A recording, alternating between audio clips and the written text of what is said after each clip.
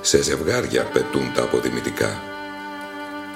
Φυσίγια διασποράς τα κυνηγούν.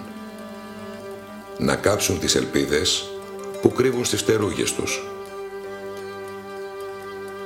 Πουθενά κυνηγός, μα το κυνήγι αέναο.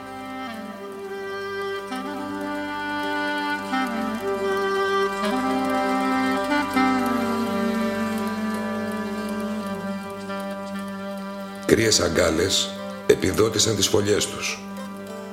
Ασύρματα και λαϊδήματα μέσα από τις οθόνες. Παγωμένη εικόνα του βορρά του βάρβαρου. Και εμείς που μείναμε εξατμιζόμαστε βασανιστικά.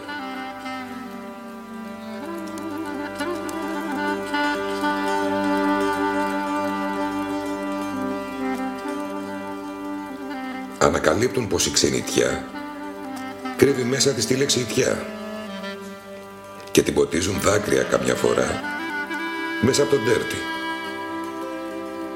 Πόσο μισό το μυρολάτρι Καζατζίδι.